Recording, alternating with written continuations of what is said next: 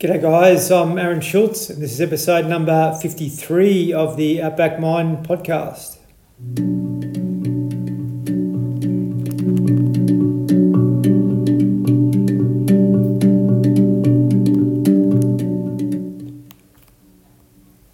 Thanks so much for joining in again, episode 53. Now today, very grateful to have a very, very well-educated, gifted gentleman by the name of Craig Harper along. Now, some of you may know of Craig, but he's basically been on TV quite a bit over the last few years or decade with regards to speaking about and educating about health performance, personal transformation, and pretty much in the space of men's health. He's very, very experienced as well. He has worked with AFL clubs and a variety of other sporting disciplines, but more importantly, behind that, he's actually an exercise scientist and physiologist and has a really good understanding of the body. But today's conversation will be all about what we can do to get more out of our bodies, but also to be able to help us become more self-aware. Craig's doing a PhD at the moment in neuropsychology, and he's got some great advice and knowledge to be able to share with regards to being more self-aware, to be able to bring things into our daily lives that can help us function better physically and mentally. Craig is very, very sought after in this particular space, so I'm really grateful for him to come along and have a chat to us and to share his knowledge throughout regional Australia. So it may help a few guys out there to be able to learn some tips and tricks to be able to manage themselves a bit better or manage yourselves a bit better, but also get some, I suppose, wisdom from a guy that's been around for a long time and knows a lot about this particular space. So I really hope you enjoy our conversation. I also want to make special mention to our primary partners, Green Nutritionals, green superfoods that help our physical and mental health. I'd really encourage you to check out their website, greennutritionals.com.au. And also, if you're a bread eater, check out Pure Life Bakery, so purelife.com.au. They support the podcast. Now, their bread is by far, I believe, the best in Australia. It's really wholesome, it's sprouted, it's available all throughout the country. So if you'd like bread, this might be an option to be able to improve your diet by basically giving yourself something that your body may be able to deal with better than the traditional breads that we consume in our regional towns. So check them out. I think you'll be surprised on what they do. It's purelife.com.au. All right, guys, thanks for joining us. Listen to Craig and I going at it. Sit back, enjoy, and look forward to your feedback on this conversation. Craig Harper, welcome to the Outback Mind Podcast. Thanks for having me, Aaron. How are you? Very well, mate. I'm probably better than you because I'm warm and I reckon you're freezing down there in Melbourne at the moment. It's no need to brag, son. I've said plenty of times on this that I spent 47 years below the Murray, so I reckon I deserve a couple of warm ones. Winter's above the Murray, so it's good to be in some sunshine, but it's probably... it's a bit cool at night, but nothing like it would be down there at the moment, mate. So really grateful for you joining me. And I've already let the guys know that's listening in to this a bit about your background, mate, and what you've been able to do to try and raise consciousness throughout Australia over your journey and beyond, mate. And it'd be really terrific to give the listeners a bit of an idea about your upbringing, like where Craig Harper was from, and sort of how life's evolved for you up until now. Yeah, thanks. Well, I guess unlike a lot of your guests, my life, and I am very unspectacular. So I don't know that it's overly impressive, but maybe my lack of spectacularness and my mediocrity was the thing that got me a little bit excited and pumped and inspired to do something with, what I had. So I just grew up in rural Victoria, mate. I was a normal kid, except that I was morbidly obese. I was the fattest kid in my school. So my name at school was Jumbo. Parents called me Jumbo. Kids, teachers called me that. So that was like, for me, the first, practical and emotional and physical hurdle that I dealt with that was kind of significant. But at the same time, it wasn't like a horrible or abusive childhood anyway. But it was just, one of those things that you navigate and negotiate as a human. So when I was 14, I had a bit of an experience which wasn't that pleasant, which involved the school swimming sports, and me weighing 90-something kilos as a 14-year-old, and I decided that I'd get in shape. And I literally had a moment in time. I think sometimes we have an emotional and a psychological tipping point, for better or worse. Something happens and we either step down or break down sometimes, or step up. And I decided to change my operating system. So I went for the first run of my life at 14, a few hours after the swimming sport extravaganza. Changed the way I ate, changed the way I lived, changed my operating system, and just started to get into fitness really just because I didn't want to feel that shit feeling that I felt standing on lane 8 in front of all those humans with my fat body and my brown board shorts, So that for me was that was a kind of a moment in time for me to step out of the holding pattern, I guess, that I was in, or the groundhog dayness of my existence, and to begin to explore this thing that we call human potential, and genetic optimization and cognitive optimization, and what does all that mean, and how do I make my life better, and how do I make me better in the middle of that life? So I started to get into training and fitness and health and wellness. I ended up working in gyms. I ended up owning gyms.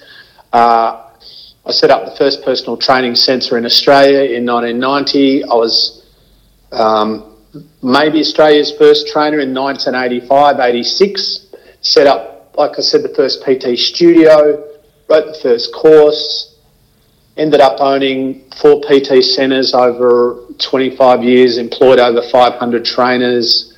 Went back to uni a little bit later and did a degree in exercise science, became a university lecturer, started working with athletes, teams, wrote a few books, worked at St Kilda Footy Club, Melbourne Vixens, Melbourne Phoenix in the National Netball League, Nissan Motorsport, bunch of Olympic athletes.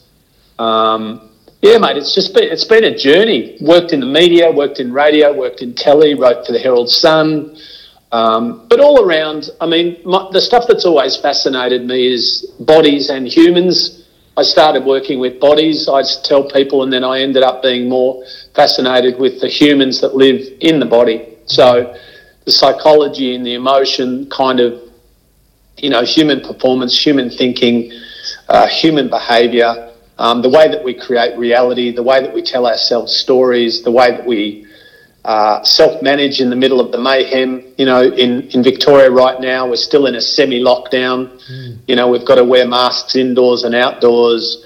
I'm a bit of a gym head, obviously. I can't go to the gym because the gyms are all still closed. And so there's stuff in life that we can't control, that external, physical, three-dimensional world, most of which is out of our control. And then the internal, the cognitive and emotional, and thoughts and ideas and feelings and beliefs and values and passion and drive and happiness and sadness and pain and suffering. And so it's been a journey, mate, and here I am, 57 years old, and kind of 43 years after I went for my first run, and it's been an interesting journey. Unbelievable, mate.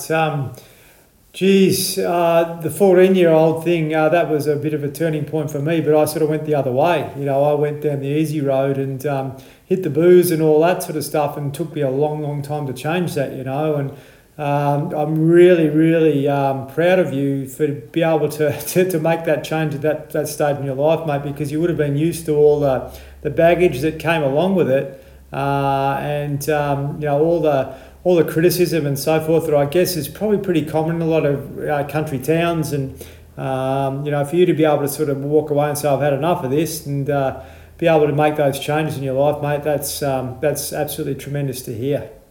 Yeah, thank you. I think we have moments in time, don't we? And for me, that was just, it seems silly. It seems a bit trite now when I look back on when I think about people with real problems. But for me, it felt like the biggest issue in the world, being the fat 14-year-old that was completely humiliated and embarrassed at that moment in time with all those people looking at him. And, for me, that was enough of an emotional and cognitive catalyst, I guess, for me to go, no, I'm not doing this again. I'm not going to feel like this again. I'm not going to give people the opportunity to, and they didn't even do anything wrong. This is all in my head, but I just hated how I looked and how I felt, and And, I just had zero self-worth, zero self-esteem, zero confidence. Didn't like who I was or how I was or what I looked like. And, that was very compelling for me at that point. What was contributing to your weight all those years? Mate, I wish it was something deep and, philosophical and complicated, but I literally just ate too much food. Like, my mum and dad were great people, still around, God bless them, touch wood. I love food. I was a little foodie, and I don't have awesome genetics. Like I always tell people, I look at a donut, my ass gets a bit bigger. So I'm quite endomorphic, we call it, genetically. But like anything, you figure out how, or if you do the work, you figure out how your body works, or your brain works, or your emotional system works, and you try to optimize it. So, but I battled with weight on and off. I lost about 35 kilos quite quickly when I made that decision. I went down to about 60 kilos. And then I probably put weight on and lost it consistently till I was about 30, 32, I reckon. And then probably for the last 25 years, I've kind of had my shit together, I guess. Stabilised. It's interesting. I had Mark Bunn on the podcast previous to you, and we talked a lot about body types. And obviously in Australia we're sort of put into the box of all doing the same thing, but everyone's body type is primarily different. And in those Eastern cultures, they obviously really value what body type you are, but out here we sort of don't pay any attention to that. I was probably similar to you, mate. Like I come from a really good family and ate a lot and a lot of sugar and all that sort of stuff. I didn't have the problems with the overweight side of things, but I think the mental side of things that actually comes with the sluggishness and so forth of eating too much sugar is not visible, obviously, to many people out there, and that sort of reflects your behaviour as well. Definitely. So what we know now is, and we didn't always know, but I actually think the Eastern wisdom is a fair bit ahead of us and has been for a long time. But what we know is that the physiology, psychology, and emotion are intertwined, and so literally what we eat not only affects our body but affects cognitive performance, affects the nervous system, affects cardiovascular system, respiratory system. Affects everything. And so, when I'm constantly putting low quality food into my body, and of course my brain is part of my body, I can't expect my brain to function optimally when I'm feeding it suboptimally. And so, it's trying to understand that my body and my mind and my emotions and I guess my spiritual self are not disconnected, they're intertwined. And, when you grow up as a fat kid and then you get in shape, on some level, consciously or not, you kind of believe that your body is who you are, your body is your identity. And because I was insecure, I was the ex-fat kid, I desperately wanted to be loved and needed and wanted and to belong. So I got my whole sense of self from what I looked like for a very long time. And so I always had to be lean and strong and in shape, and went through the running hysterically phase and the body building phase and the how big can I be for no intelligent reason phase, and the please love me and like me because I look awesome phase, Yes. Yep. And then you get to the point where many times I got to the point where I was in really, really good shape from my genetic potential. And despite being in really good shape, all of my bullshit and my issues were still there. And you're like, oh, okay. So now I'm in great shape, but I'm still insecure. I'm still overthinking. I'm still self-loathing. And I still feel like I'm not good enough. So maybe there's more to it than my biceps. Oh, yeah, absolutely, mate. I'm grateful to hear you talk about doing the work and, all the learning that actually comes from that too, Craig. And I don't want to talk about my own journey too much, but like I went on that low self-esteem merry-go-round between sort of 14 and 37 until I got the opportunity to go to a 24-hour gym so I could get in there so no one could see me, and work my body for months between 4 and 6 a.m. and got myself in good shape. And I thought, once I did that, then what do I do now? So I just kept pushing and got myself physically better and stronger and all that on the outside, the big biceps and incredible strength, but also underneath the little boy hadn't been healed, and that's when I had to really start to do the work on the emotional side. And that's good for you, mate. And how old are you now? 49.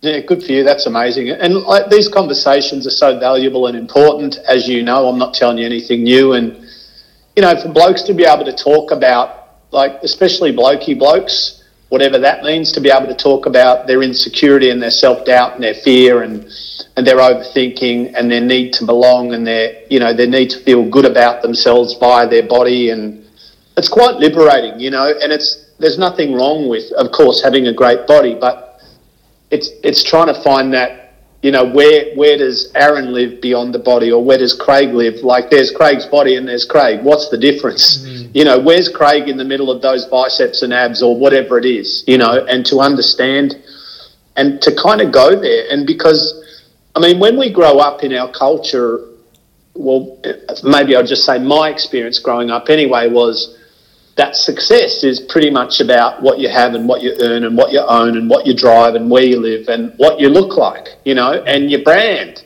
Like these days, your brand, it's all about your brand, mate, and your profile. And, and then you go, okay, so, and I realised I didn't feel young at the time, but looking back, I think I was young. When I was about 30, I had a bit of I reckon I almost had a breakdown. I didn't, but I had a bit of a mini meltdown, and I owned 3 gyms at that stage and another business, and I had about 100 staff, 4 different locations, lots of stuff going on, making lots of dough. All my businesses were in the black. Everything was good from the outside looking in. But in the middle of all of that, what seemed to be success, I was just miserable and disconnected and sad and not sleeping and overthinking and anxious. And the funny thing was, it didn't make sense, because I'm like, but I'm doing all the things I'm doing the successful things. I'm living in the middle of my successful life. From the outside looking in, I'm killing it. But from the inside out, I was kind of killing myself, because I was trying to live up to this ideal that wasn't really, for me, it wasn't really authentic. And I think this is a really interesting conversation around, are my beliefs mine? Why do I think this and believe this? Do I think this and believe that success is that because that's truly what that inner voice tells me, or my internal wisdom, or my internal sat nav, I call it, tells me, or because this is just a byproduct of my programming? And you think about, from the moment that we could all comprehend anything till this point in time, you and I right now, or listeners listening to this, we've all been programmed. We've been taught and told and trained to think and be and act and believe a certain way. And I grew up being programmed that success was about stuff. And then I had all the stuff, and I'm like, why don't I feel successful? And so that for me was another turning point in my life. Yep, sounds very familiar. Very familiar, absolutely, mate. We were led down that garden path significantly, and I remember getting home one day and having a look around at all these beautiful things and the view and all that sort of stuff, and thinking, I'm fucking miserable underneath all this, I wouldn't say I'm an arsehole, but my marriage is not great, and I'm not the best to my kids because I'm working all the time and I've got all this stuff, but is it really worthwhile? And I had to really, make some changes then, and unfortunately my marriage didn't last much longer. But I always say, before I say I love you, you first must understand you really got to know yourself before you get into a relationship, I think, and that's where a lot of us get fall into the trap where we sort of get into a relationship that we think we've got to provide, consume, and get all these assets, but at the end of the day, we hit the point like you and I possibly did, and think, well, why am I doing this? Definitely. And I think also you're not going to be good enough for someone else until you're good enough on your own. And I literally would go from relationship to relationship because I was insecure. And did not want to be alone. I did not want to spend one, Saturday night by myself or whatever it was, So, and yeah, I was terrible at relationships. I mean, I wasn't doing horrible things. I was just never wanted to be alone. So I would just, I would be out of a relationship on Tuesday and sometimes almost in a new relationship on Wednesday because I was so fucking needy and I was so insecure that I needed someone to want me or love me or pay attention to me. And it wasn't until I had, a moment in time when a relationship ended and it was the right thing that it ended. And I realised that although she was a lovely girl, she wasn't the girl for me long term, and I knew that was very clear. And then 2 days later, all I could think about was getting back with this girl that I knew wasn't the girl for me. Yeah. I'm like, what am I doing? And it wasn't for any reason other than fear. And I literally made myself not even go on a date for a year. I didn't even have a coffee with someone. I didn't see a film. I didn't do anything with anyone for a year because I wanted to figure out what that was about for me. Yeah, mate. Oh, yeah. Look, everything's hitting home. My experience was I did that. Separated, lived on my own, and then I was into Buddhism before that. And then I spent probably 5 years in stillness pretty much, as often as I possibly could, just to work out myself, unpack all the stuff back to the little boy, to get to know, the person that they call Aaron, I suppose. But yeah, all the things that sort of are underneath all the outside external that we have when we go into modern life and into society. And I had a relationship with a girl last year or the year before, and we were together for a while, and she was a beautiful girl, but it wasn't going to be the right thing long term, Craig. So that didn't last. But I guess getting back to what I said before, I say I love you first, but I understood. You didn't understand yourself, so you were looking for happiness in someone else, and I've avoided the temptation to do that. Just to try and say, well, no, I'm not going to go and get into something that's maybe destined to fail, just to give myself a diversion. If it's a relationship that I'm going to get into, it's got to be effortless. And and that relationship just needs to work fluently, like flow, like two animals in nature do. Things just seem to work in synchronicity, and I believe that the right individuals are out there for you if you actually understand yourself first and foremost, and be able to love yourself before you can really love someone else, I guess. Yeah. And I think we have this idea too. In fact, we get told that it's like we're somehow incomplete, and then we're going to find someone to complete us. I'm like, well, firstly, nobody's incomplete, so that's a silly concept. But my kind of litmus test for all relationships, whether it's friendship or whether or not it's an intimate relationship, I mean, I'm talking about optional relationships here, I'm not talking about family, but I always say, is my life better with this person in it or out of it? And not that everything's about, checks and balances, but it's there are so many unhealthy relationships that people have that I often, and I'm talking to people all the time, I wonder why this even exists, this relationship, because it doesn't seem to be a friendship. It seems to be toxic. It seems to be unhealthy. It seems to be competitive. I don't know what is in this for either of you, and so, we don't want to be jumping in and out of friendships, I guess, and friendships and relationships have peaks and troughs, of course.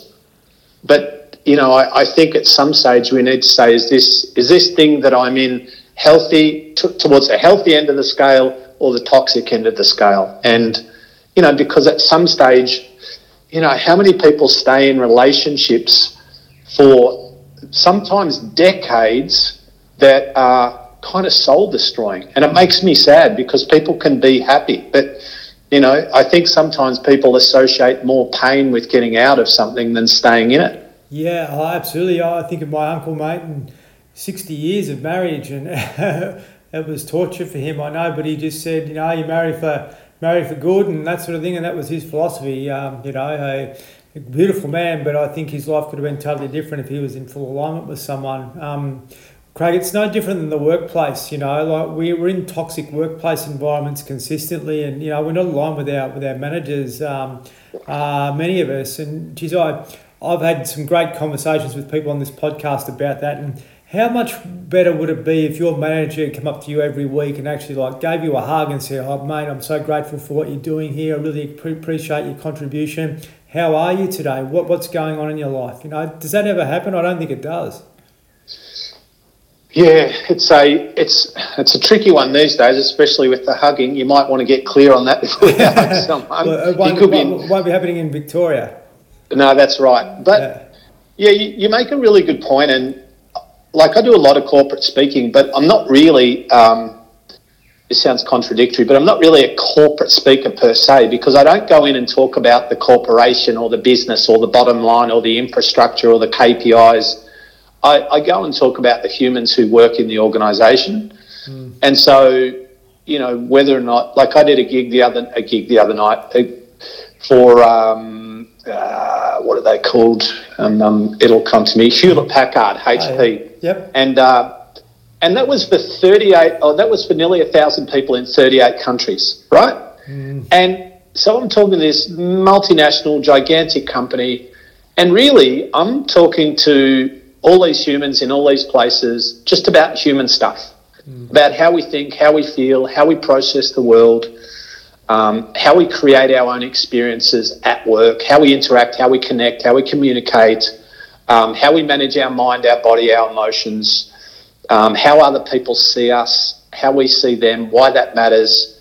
And I think first and foremost, when people get treated like people rather than a cog in an organisation, well, you're off to a good start there. And we've all got a job and we've all got a role, but who we are is not a job. That's just what we do. Who we are is multidimensional, emotional, creative, spiritual, physical, cognitive, intellectual creatures that happen to be doing this role.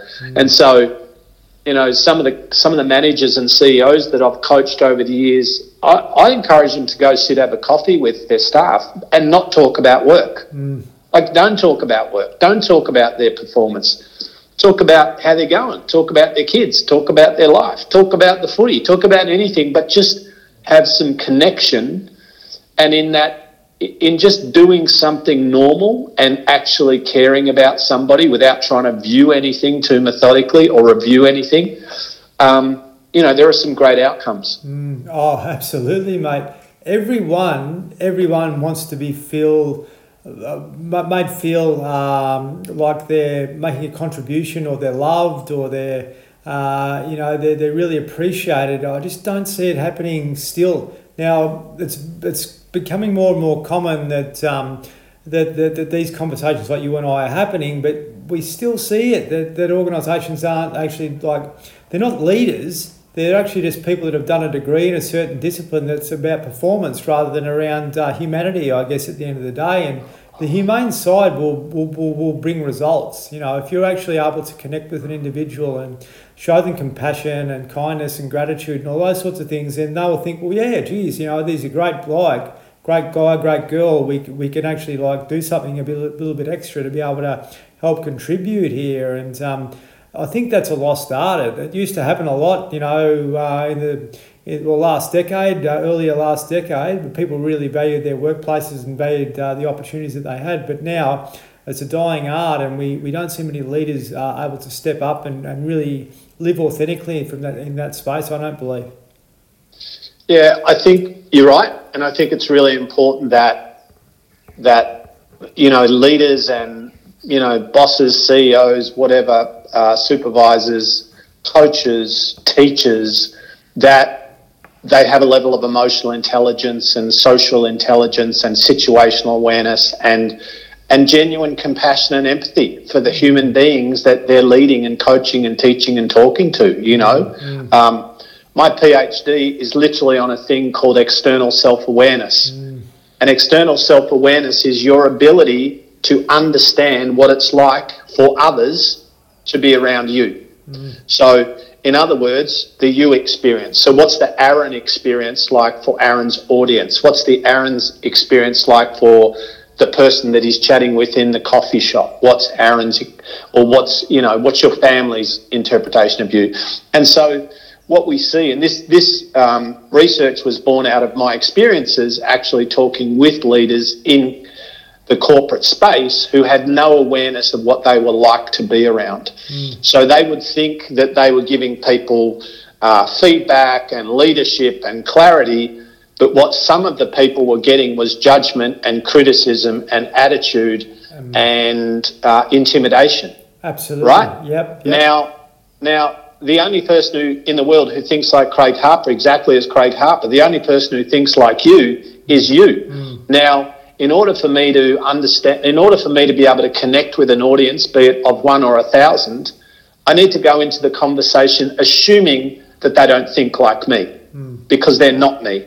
So I need to, whatever the message or the idea or the concept is that I want to share, like even right now in this moment in time, realising it's not just you and me in the conversations, it's potentially thousands of people, I need to try to share my thoughts and ideas and stories in a way which I hope will resonate with the greatest percentage possible, because I'm very aware that most people don't necessarily think like me.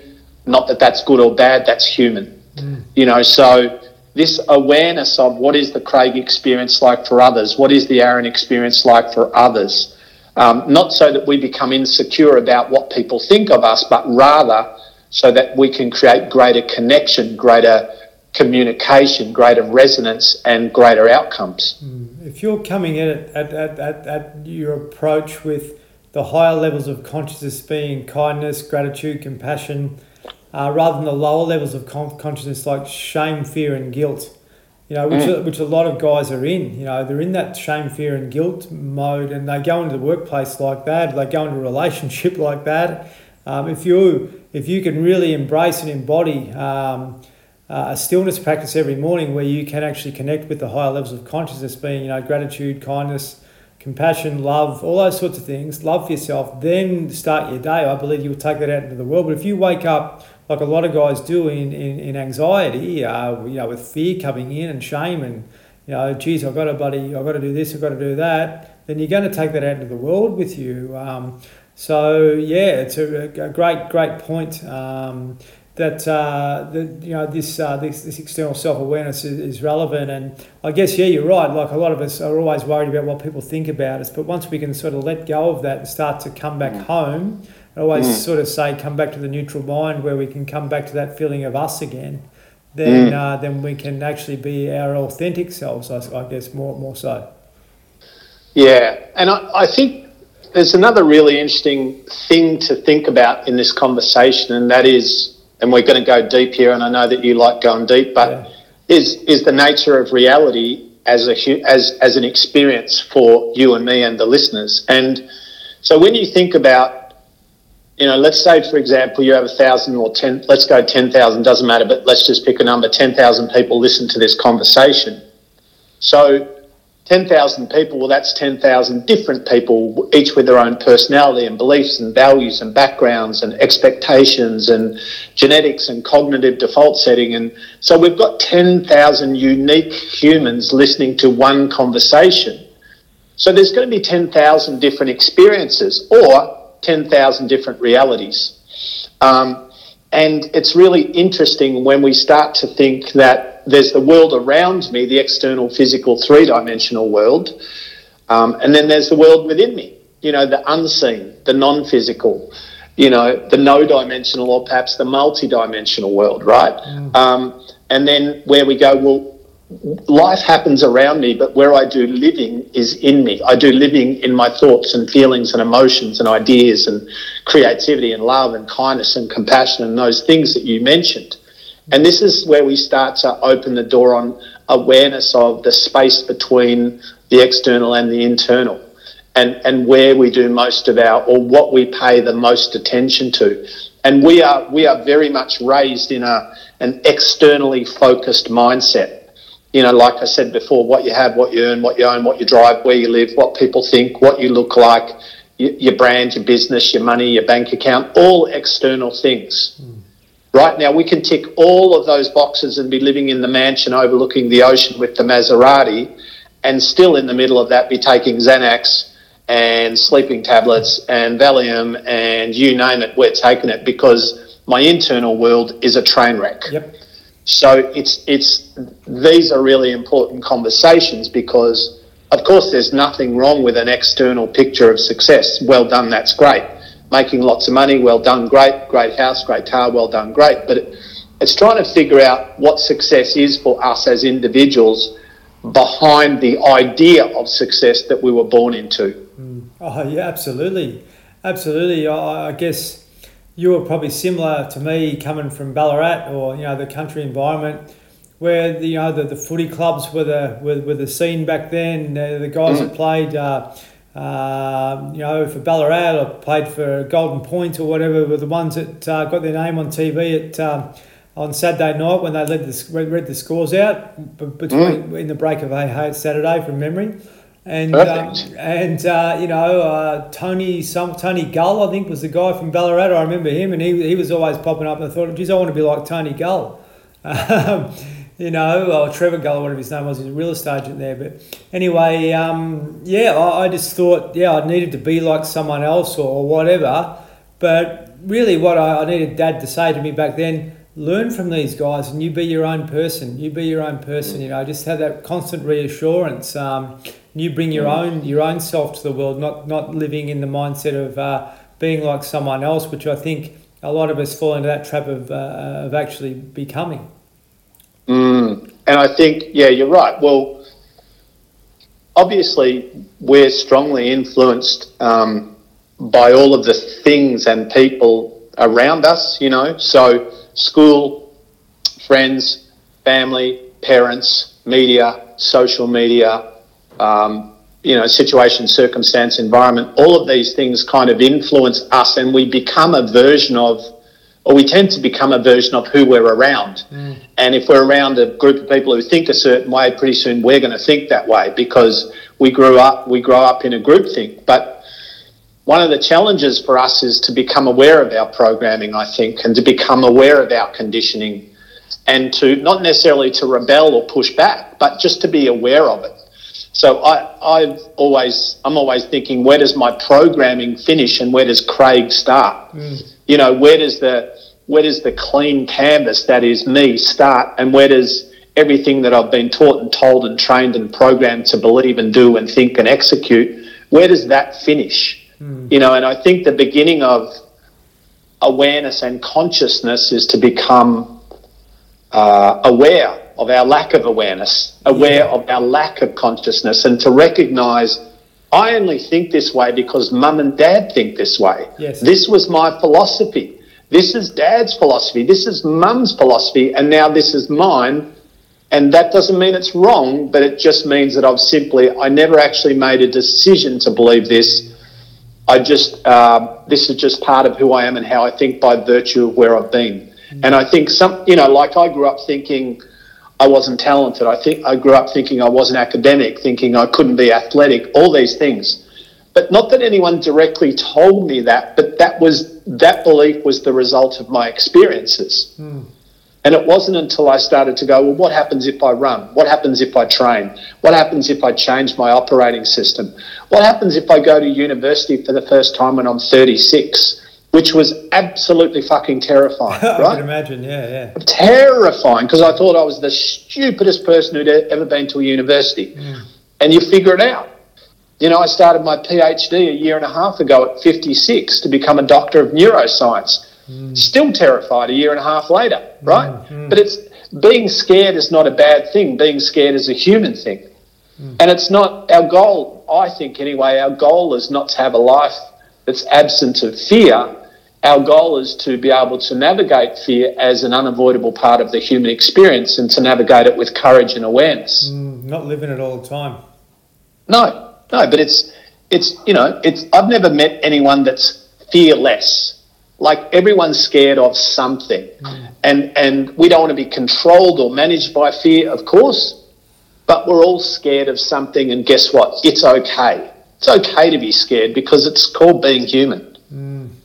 Oh, that's right, mate. Well, it's part of the mind that's there to protect us, obviously, isn't it? And our amygdala is switched on a lot these days. I remember years ago, I'd get excited when I got closer and closer to Ballarat because there was a McDonald's at Bakery Hill, and it was the only one within like hundreds of kilometres. And now we have all this stimulation and so forth, which gives us temporary joy primarily, but then the fear will come back into your game after that. You'll go back into that negative mindset again quite quickly. Would you agree?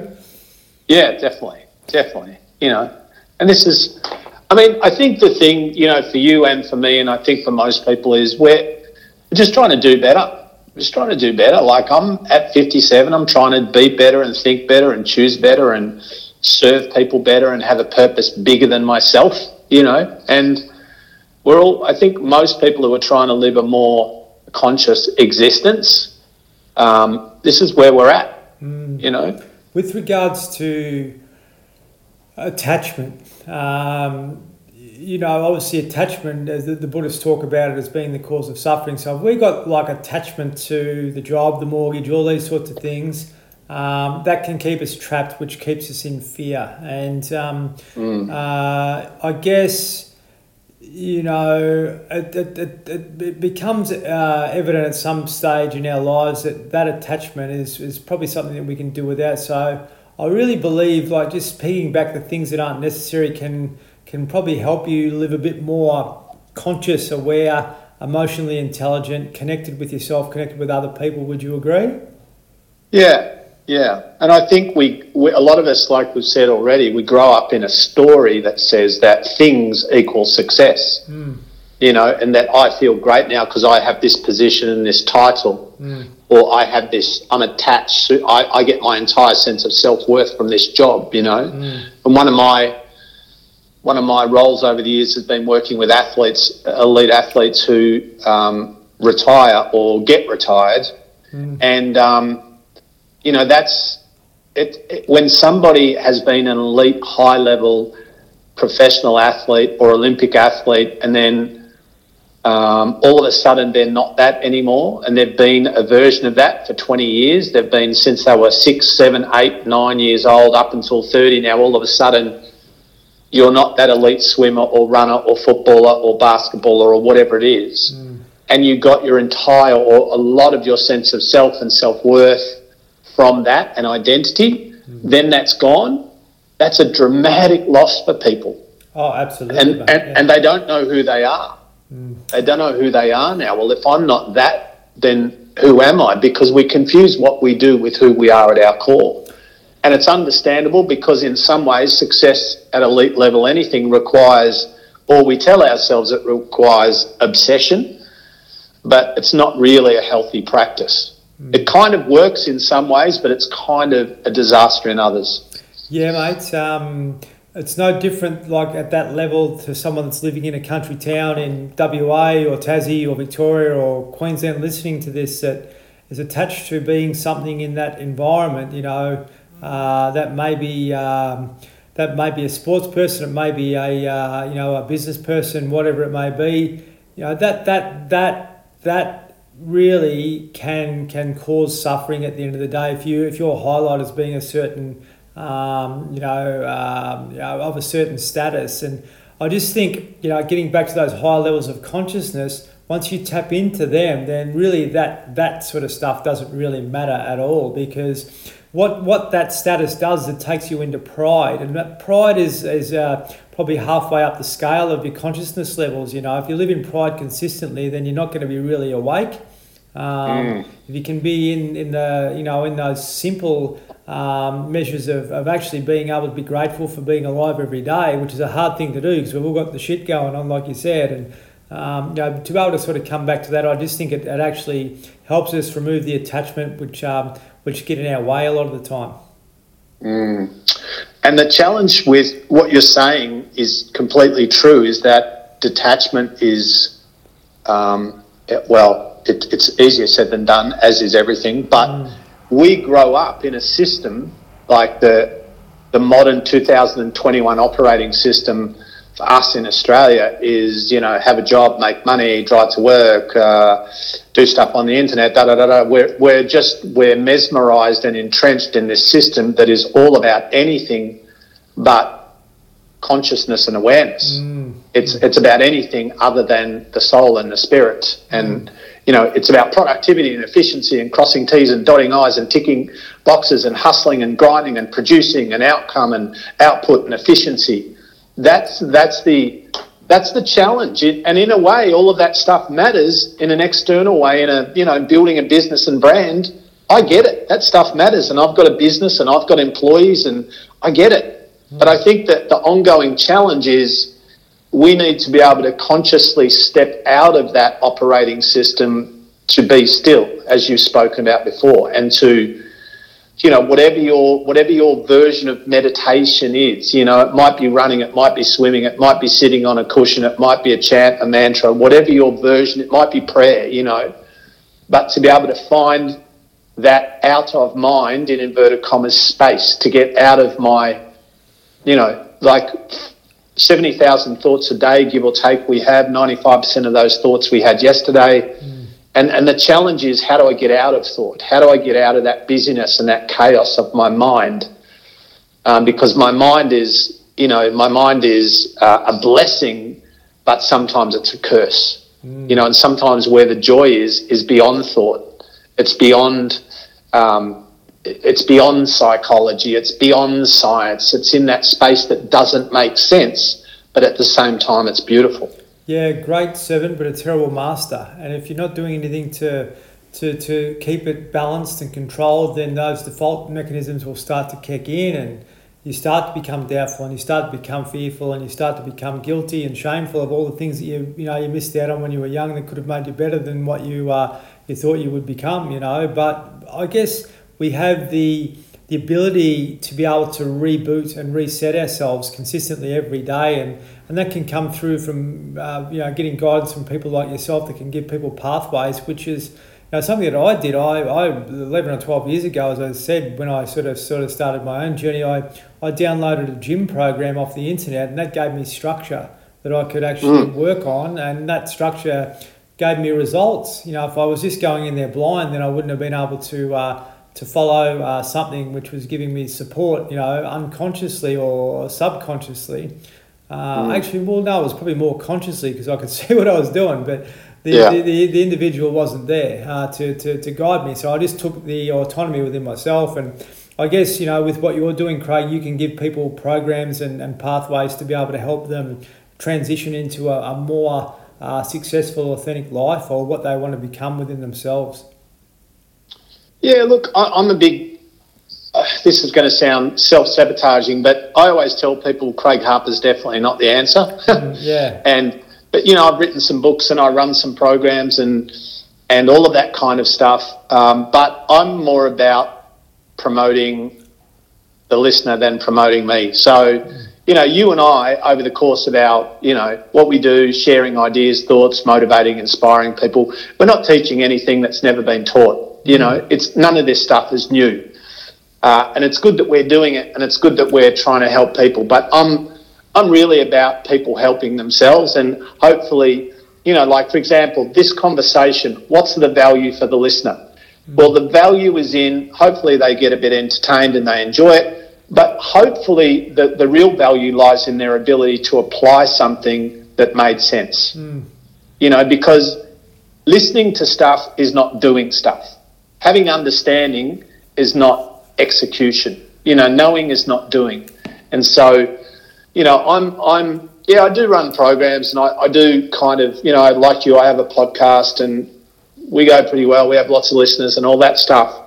And I love people doing my workshops and coming to seminars, and it's great. But I'm really passionate about people understanding that Aaron and Craig and all the other people who are in this space are just resources. Like, I'm not an expert. I'm not a guru. I'm not a solution. I'm just a resource, and how valuable I will be as a resource depends on what people do with what I share, Oh, absolutely, mate. That's beautifully said. There's no ego here. And And that's important, because Craig 20 years ago wouldn't be able to have the words that you've just given to me. I would have thought, you know. So yeah. And I just, you know, mate, you've got to be real and authentic. You know, I used to be so ego-driven, so insecure, so wanted everyone to love me, need me, want me, fucking be impressed by me. I was just a dickhead trying to figure it out. And now I'm just an older dickhead trying to figure it out, but more authentically, you know. And I always say to people, if I didn't help or coach or support anyone until I had my shit together, I would never do it. Yeah. Yeah. Because I'm still, the biggest challenge in my life is me.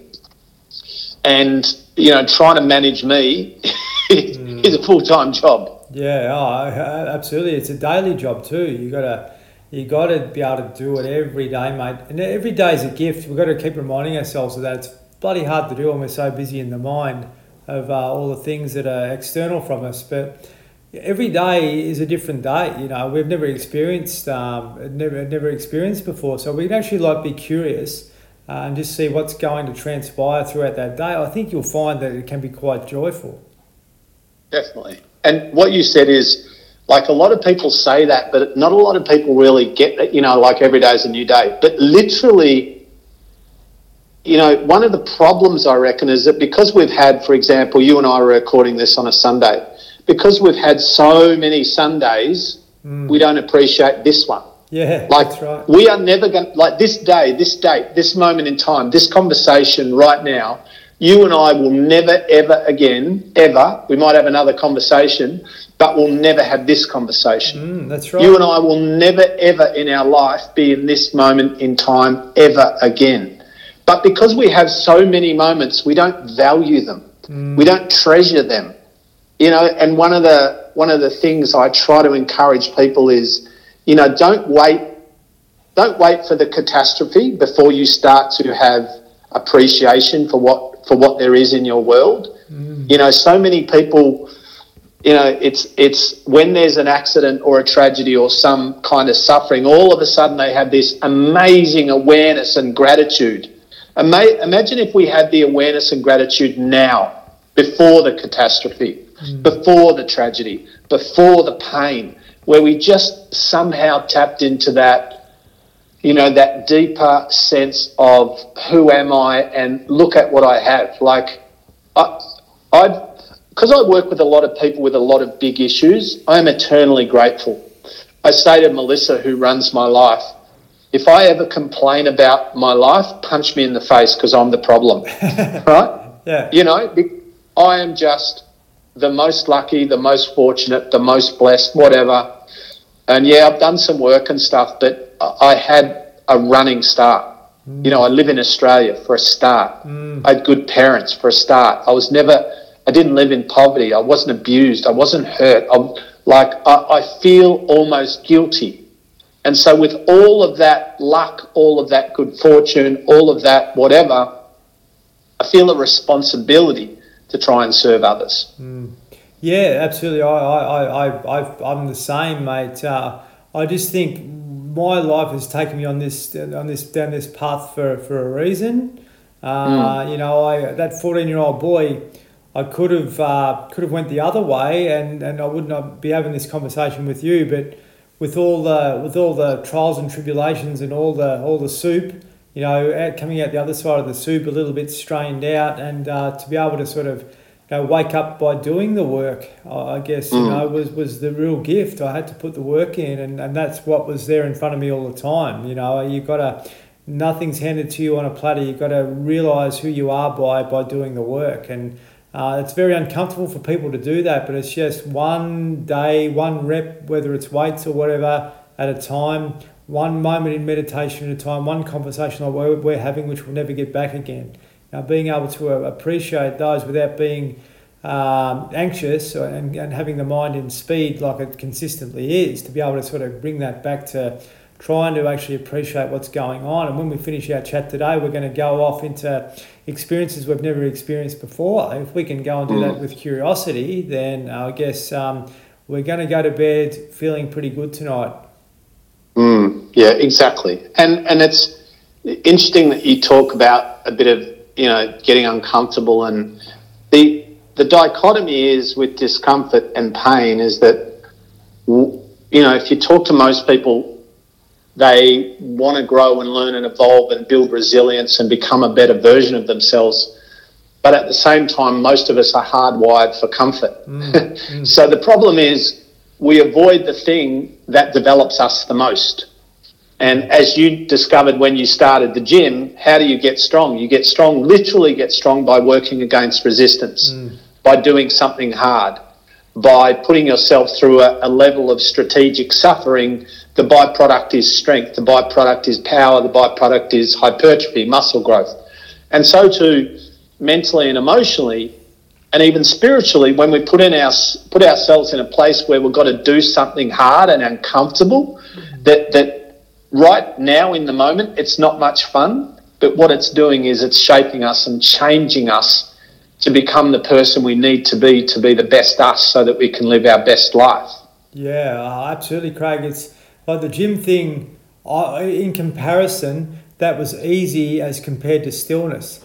So when I had to be still, like my mind's saying, get up, what the fuck are you doing? Like, you can't do this, you can't do that, this is hurting, that's hurting. Once you surrender and let go of everything, then you just let all the tension go out of the mind, and everything sort of seems to take care of itself. We're so like stuck with the tensions going from our mind to our body, and it's not actually letting us be free. But once you let go of that, and I believe if you can find that moment of surrender every day, then you will actually start to become more conscious, and I guess that's what life is trying to teach us consistently. You could walk outside your house and you could see a couple of birds doing their thing, or something in nature that's just living freely. Well, I guess we are meant to be doing the same, but we're just getting in the road all the time. Yeah, I agree, and I think that like where we grow and learn and evolve. Is in the mayhem, mate. It's in the busyness. It's in the chaos, and it's also when we step out of the chaos and find ourselves in some space and stillness and serenity. So yeah, absolutely, and that's why so many people are going to the Himalayas and sitting in caves now, as they have been for years. Just to find that. But we can find pockets of that every day, mate. Like we can actually find pockets. I can go outside, I can sit there for a while, and there's going to be things going on out there that I've never seen before, as we just touched on, So if I go out there with that mindset rather than actually be thinking too much about stuff that is making me fearful, or what about this, what about that? Well, the more we can come back to that appreciation of actually being present in what we're doing, I guess that's the gift in itself, and I guess that's probably a foundation for this conversation, and for people to take away from this. It doesn't matter how big your biceps are, how many ripples you've got on your abs, any of that. That's external stuff. Primarily, it's making you look good to others, great, but also how do you feel inside? So whatever it is that's challenging you at the moment, or that you've got in front of you at the moment, start to do some work on it, and I believe that work will actually give you the growth that you need. And that's beautiful to hear, Craig. You talk about that, because you've got to have resistance. We see the external, like the gym, as being that form of resistance, but there's other things in our lives that we might feel uncomfortable with, that may help us feel, make changes. And you're an example of that, mate. You were comfortable eating sugar and shit food all the time up until the age of 14, but you had to turn right instead of turning left all the time, and that's available to all of us if we're aware of our patterns and what we can actually do to move out of those patterns. Yeah, 100%. I mean, look, everything comes at a cost. Getting out of your head comes at a cost. Building biceps, building a business, doing a PhD, buying a house, and it's whether or not we're prepared to do what's required to create the outcome we want. I'm always telling people, you're not going to accidentally succeed. You're not going to accidentally end up awesome. There's whether or not that's finding inner peace, or whether or not that's building a world famous brand, whatever it is, everything, there's work to be done, and it's whether or not you're going to do the work to become the person that you want to become and to create the outcomes you want to create. And, we're all just works in progress, mate, all trying to do our best. That's it. Absolutely, mate. Really grateful for our conversation, Craig. How can people get hold of you? So you can, I guess, have a look at my website, which is just Craig Harper, one word, craigharper.net. You can follow me on Instagram, which is at Whiteboard Lessons, one word, at Whiteboard Lessons. What else? Facebook, all those normal things. Just search my name, and I have a podcast called The U Project, the UYOU Project. You can have a listen to that when you're not listening to this great podcast. Yeah, good. Everyone will be podcasted out, but that's awesome, mate. I know you've got 430 odd episodes on there, haven't you? So I haven't even listened to one myself yet, which is terrible, and I'm ashamed of that, so I apologise. I will be listening to one tomorrow. Yeah, mate, I reckon people will get a lot of wisdom from not only yourself, from your own podcast, but also some of the people you've had on. Thank you, mate. Well, you don't need to listen to any. You're a busy man, but if you do, that's good. But I will say, if someone wants to, with mental health issues, the one that went up today is with a guy called Dane Beams, ex-Collingwood and Brisbane player, who's been down a very dark path and has turned his life around and his habits and behaviours. And so I think you'll really like that one yourself, Aaron. Yeah. But so have a listen to that. But mate, thanks for having me on the show, and good luck with everything, and you're doing a ripper job. Appreciate it, brother. Thank you. Guys, thanks so much for listening to Craig and I. We went pretty deep there on lots of stuff, so I'm hoping that you got through to the end of the podcast here and we're able to pick up some maybe things that you might be able to bring into your own life, which could be valuable. But check out Craig's website, craigharper.net, and really interesting man with his journey. Like, geez, being obese and coming out of that into what he's done now, that's available to all of us if we're actually really focused and determined to make those changes. So we can do anything with our lives if we're determined enough to do so. So appreciate you tuning in. Email me if you need any information or support, or I can help in any way. Support at outbackmind.com.au, website outbackmind.com.au. More awesome guests coming up, so please tune in. Please share the podcast with others. I'd be really grateful. Thanks very much. Cheers.